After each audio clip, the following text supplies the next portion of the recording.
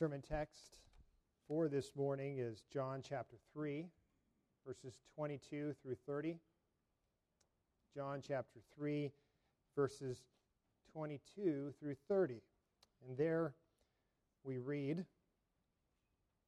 "After this, Jesus and his disciples went into the Judean countryside, and he remained there with them and was baptizing. John also was baptizing at Aenon near Salim, because water was plentiful there, and people were coming and being baptized, for John had not yet been put in prison. Now a discussion arose between some of John's disciples and a Jew over purification. And as they came to John and said to him, 'Rabbi, he who was with you across the Jordan, to whom you bore witness, look, he is baptizing, and all are going to him.' And John answered, 'A person cannot receive even one thing unless it is given him from heaven. You yourselves bear me witness that I said, I am not the Christ, but I have been sent before him. The one who has the bride is the bridegroom. The friend of the bridegroom who stands and hears him rejoices greatly at the bridegroom's voice. Therefore this joy of mine is now complete. He must increase, but I must decrease.'" And we have learned in our study in this gospel so far about the ministry of John the Baptist. And John the Baptist was sent by God to announce the arrival of the Messiah, of the promised Christ. And just like when an important person attends an event, someone usually comes out first to give an introduction, to declare that this special, important person is about to take the stage. Well, John was that announcer. He announced to all of Israel that the Messiah, the Lord Jesus, was about to begin his public ministry. But how did John get this role? Why is he the one who was announcing Jesus' arrival? Well, we know from the other Gospels that John the Baptist had godly parents named Zechariah and Elizabeth, who were both of the tribe of Levi. They were elderly and childless, but we know that for them this was especially heartbreaking because they earnestly wanted children. One day, we read that Zechariah was in the temple in Jerusalem, and as a Levite, he was performing his priestly duties. The angel Gabriel appeared and spoke to him, saying, and listen to this prophecy from Luke chapter 1, beginning at verse 13. "Do not be afraid, Zechariah, for your prayer has been heard, and your wife Elizabeth will bear you a son, and you shall call his name John. And you will have joy and gladness, and many will rejoice at his birth, for he will be great before the Lord. And he will be filled with the Holy Spirit even from his mother's womb. And he will turn many of the children of Israel to the Lord their God. And he will go before him in the spirit and power of Elijah, to turn the hearts of the fathers to the children, and the disobedient to the wisdom of the just, to make ready for the Lord a people prepared." Well, months later, this angel, the angel Gabriel, also visited Mary and told her that she would conceive and bear a son. She was to call his name Jesus. And these two pregnant women, these relatives, when they met, Elizabeth said to Mary, "Blessed are you among women, and blessed is the fruit of your womb. And why is this granted to me that the mother of my Lord should come to me? For behold, when the sound of your greeting came to my ears, the baby in my womb," she was speaking of John, "leapt for joy." We read here that there was a connection between Jesus and John the Baptist. It was a connection that existed even before the two were born. The Holy Spirit had created a bond between Jesus and John while they were still in their mother's wombs. Two children, roughly the same age, yet they were each born for different purposes. John was born to announce Jesus' ministry. Jesus, we know, was born to die for the sins of his people. And when the time came that God had appointed for Jesus to begin his public ministry, we read in the Gospels that John went first. He went first and began announcing what God was about to do through the promised Messiah. John was like the Old Covenant prophets who spoke from God, and he declared to the people what God was about to do. And he did this primarily through what was known as a baptism of repentance. John's baptism was different from the baptism that we administer in the New Covenant today. We read about John's baptism in Mark chapter 1, beginning of verse 4. That John appeared baptizing in the wilderness and proclaiming a baptism of repentance for the forgiveness of sins. And all the country of Judea and all Jerusalem were going out to him and were being baptized by him in the river Jordan, confessing their sins. We see that John's baptism was rooted in the washing ceremonies of the Old Testament. And by coming out, therefore, to be baptized by John, the people were publicly acknowledging that they were sinners, and this washing symbolized their repentance. They were repenting in preparation for the arrival of the Messiah. In essence, we might say that John's baptism was a wake-up call. John was publicly declaring to Israel, to all the people, that they were not ready to receive the Messiah, that everyone in Israel had to repent, not just the Gentiles, but the Jews as well. All people are unclean when they are compared to the spotless, perfect Lamb of God. And then one day we read in the Gospels that Jesus came to John, and he was baptized by him in the Jordan River. Jesus submitted to John's baptism, not because Jesus was sinful and needed to repent of sin, but he submitted to John's baptism in order, as Jesus said, to fulfill all righteousness. See, Jesus was the obedient Son who came to fulfill everything that was required in the law. Jesus was the second Adam who came to obey God in all the things that God required of his people.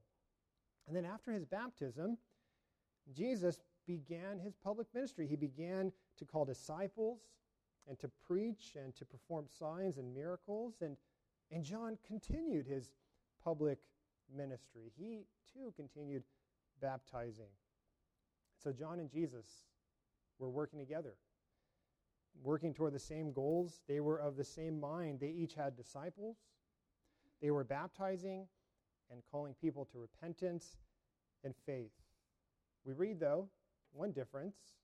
Jesus himself did not baptize anyone. This is specifically stated in John chapter 4, verse 2, but his disciples were baptizing.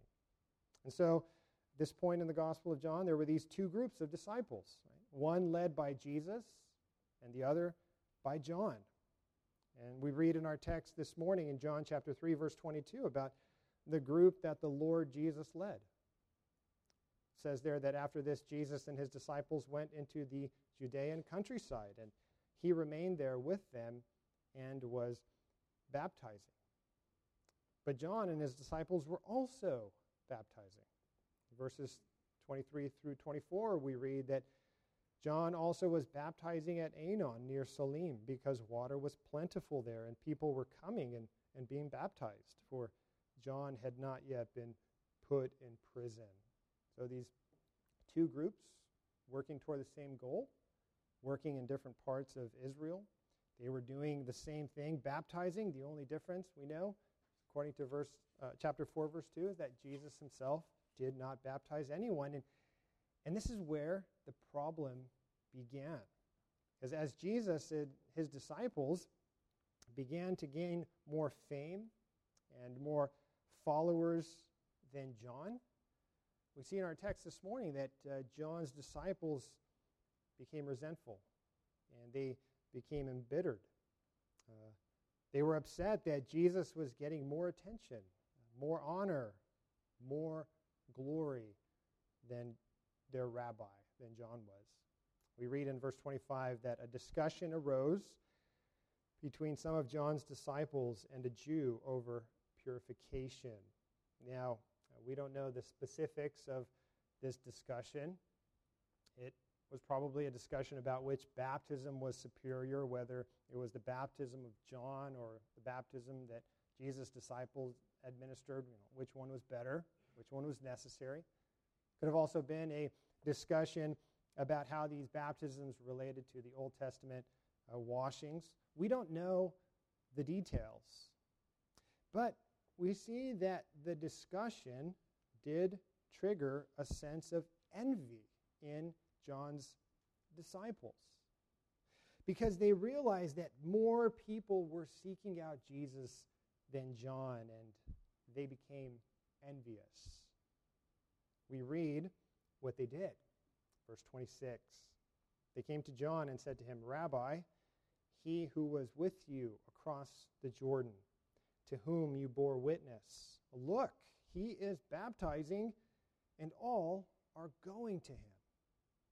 Now, one commentator really clearly explained some of the subtle problems with the response of John's disciples.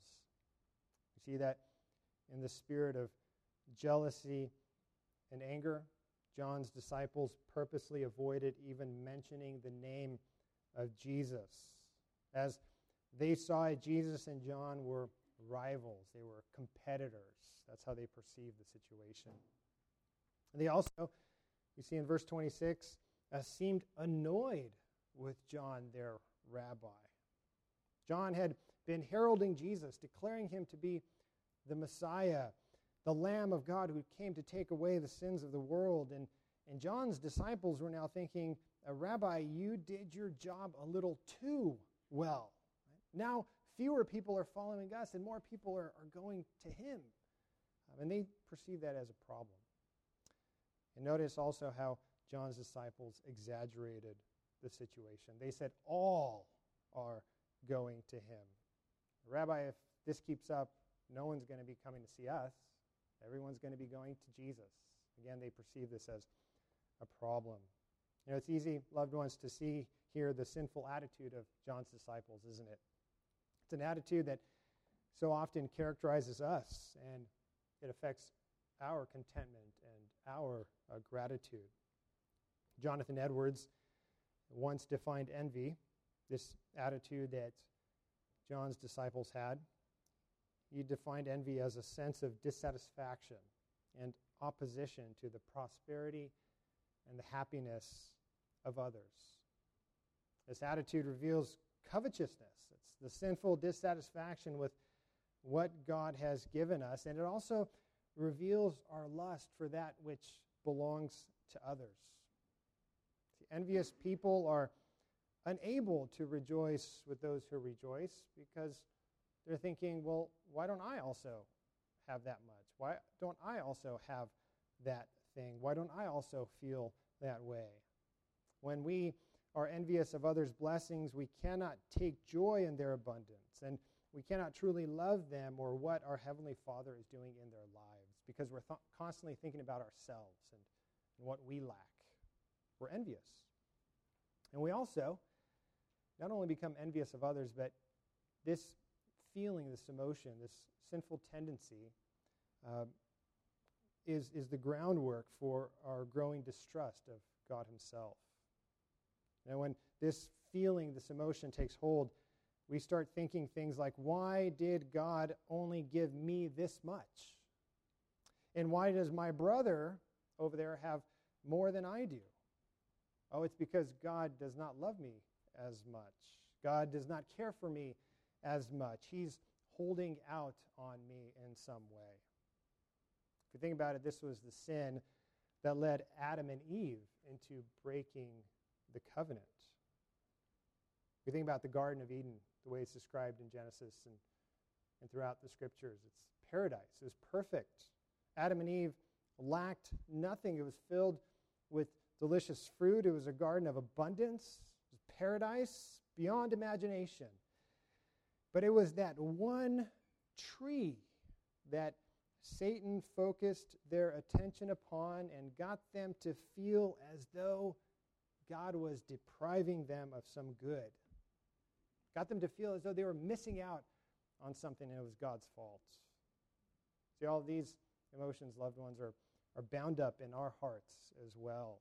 We all struggle with a sense of dissatisfaction and opposition to the prosperity and happiness of others. We struggle with covetousness, with the sinful dissatisfaction with what God has given us. And we so often lust after that which belongs to others. And all of these emotions, again, are not just directed toward others, but they are ultimately directed toward God, because it ultimately reveals our dissatisfaction with our Heavenly Father. So how can we fight against these sinful thoughts and feelings? Well, we learn three important principles from John the Baptist. He turns to his disciples, and he says first that they needed to think theologically. And you and I this morning, if we are to fight against these sinful thoughts, we must first think theologically. Notice John the Baptist's response to his disciples in verse 27 through 28. John answered, "A person cannot receive even one thing unless it is given him from heaven. You yourselves bear me witness that I said, I am not the Christ, but I have been sent before him." John here points out that his disciples are thinking in very earthly terms, man-centered terms. They were seeking their own glory, their own fame, and their own importance. But John points out that everything we have comes from God. See, God has assigned each of us a place in his eternal plan. Each of us are God's servants in this world. And some servants he has entrusted with much, and some with little, but it's all according to God's sovereignty and God's wisdom. It's not by chance or by fate. It's not arbitrary, but it's according to his wisdom and his good purposes.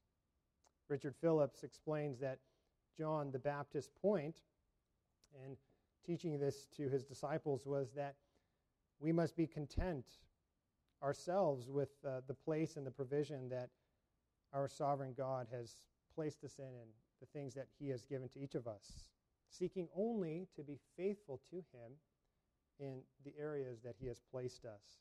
Instead of playing up the importance of our own deeds and our own fame and our own glory and seeking to outdo the success of others, we are to receive our work from God and accomplish it faithfully. Let us think theologically, right? Biblically. This is the antidote to envy and strife among Christians. If we have great gifts, we need to acknowledge that they were given to us by God for his service. If we have modest gifts, these too were given by God for his service. The Apostle Paul asks a great question along these lines. He says, "What do you have that you did not receive?" Nothing. Everything that we have comes from our Heavenly Father. James reminds us of this very thing. He writes, "Every good and perfect gift is from above, coming down from the Father of lights, with whom there is no variation or shadow due to change." See, loved ones, having this perspective causes us to focus on the good gifts that we have received from God and not to feel as though we are lacking something or God is holding out on giving us what is good because for some reason he might not love us or care for us. Ultimately, what it does is it takes the attention off of us, the focus off of us, and it causes us to think about God, to think theologically. And this is why John the Baptist reminds his disciples that you yourselves bear me witness that I said, I am not the Christ, but I have been sent before him. See, John the Baptist, way back in chapter 1, as we learned in our study in chapter 1, he repeated to his disciples, I am not the Christ. I am the one who is heralding his arrival. Loved ones, we need to remind ourselves of this. I am not the Christ. You are not the Christ. There is only one Christ, and he is the Lord Jesus. And in our lives, we can easily run into the danger of thinking that we are the center of the universe, that everything depends upon us, upon our ministries and our successes. And so we constantly need to confess that I am not the Christ. It's not all on my shoulders. It's not all up to me. But I'm simply called to be faithful in what God has called me to do. As parents and as grandparents, as we pray for our children and our grandchildren, as we seek to minister to them and to be faithful in our lives, it takes the pressure and the stress off of thinking that my child's salvation, my grandchild's salvation is all up to me. Loved ones, it's up to God. He's called us to faithfully use the means that He has given us and to trust that He will use us in the way that He has called us to. We learn also from John, secondly, not only that we need to have the right theology to think theologically, but we need to have the right perspective. We read in verse 29, John says, "The one who has the bride is the bridegroom. The friend of the bridegroom who stands and hears him rejoices greatly at the bridegroom's voice. Therefore, this joy of mine is now complete." Now, John uses an illustration from a Hebrew wedding to explain how he rightly understood his role in redemptive history, his role in God's working in the world. He said that he was like the best man, the friend of the bridegroom. And in this illustration, Christ is the bridegroom, and the church is the bride. The bride then must be brought to the bridegroom. According to one theologian, William Barclay, he notes that historically this was one of the primary responsibilities of the best man in ancient Hebrew weddings. The friend of the bridegroom, he writes, the shoshben in Hebrew, had a unique place at a Jewish wedding. He acted as the liaison between the bride and the bridegroom. He arranged the wedding. He took out the invitations. He presided at the wedding feast. He brought the bride and the bridegroom together. And he had one special duty. It was his duty to guard the bridal chamber and let no false lover in. He would only open the door when in the dark he heard the bridegroom's voice and recognized it. When he heard the bridegroom's voice, he was glad and he let him in. And he went away rejoicing, for his task was completed. See, that's the role of the best man. He's there to do everything possible to make sure the wedding goes as planned. He's not just standing there thinking, hey, I want more attention. Right? Why isn't anybody looking at me? Why is everybody looking at the bride and the bridegroom? I want to be the focus for a moment. No, a true best man is happiest when he is serving the bridegroom, his best friend. And that's why John says, therefore, this joy of mine is now complete. John is explaining, I have been faithful in doing what God has called me to do. I have brought the bride and the bridegroom together. I have faithfully heralded the Messiah. I have baptized people in preparation for his arrival. My greatest joy comes from knowing that God is using me in some small way to accomplish his will in the world. That's where John found joy and contentment. Friends, do we have this perspective? Much of our culture is me-centered. Through the use of social media, people are seeking attention and fame. Right? We have even things called selfies, right? Think about what that says about us. The Christian life is very different from a me-centered culture. The Christian life requires a completely different perspective. We live to put the focus on Christ and not on ourselves. William Carey was a missionary who was born in 1761. He was a missionary to India, and as he lay dying, he turned to a friend and said, "When I am gone, don't talk about William Carey, but talk about William Carey's Savior. I desire that Christ alone might be magnified." This is the right perspective for each of us to seek after. That's what we're instructed in the first question of the Westminster Shorter Catechism, isn't it? It's a question that helps us frame the purpose for our existence. What is the chief end of man?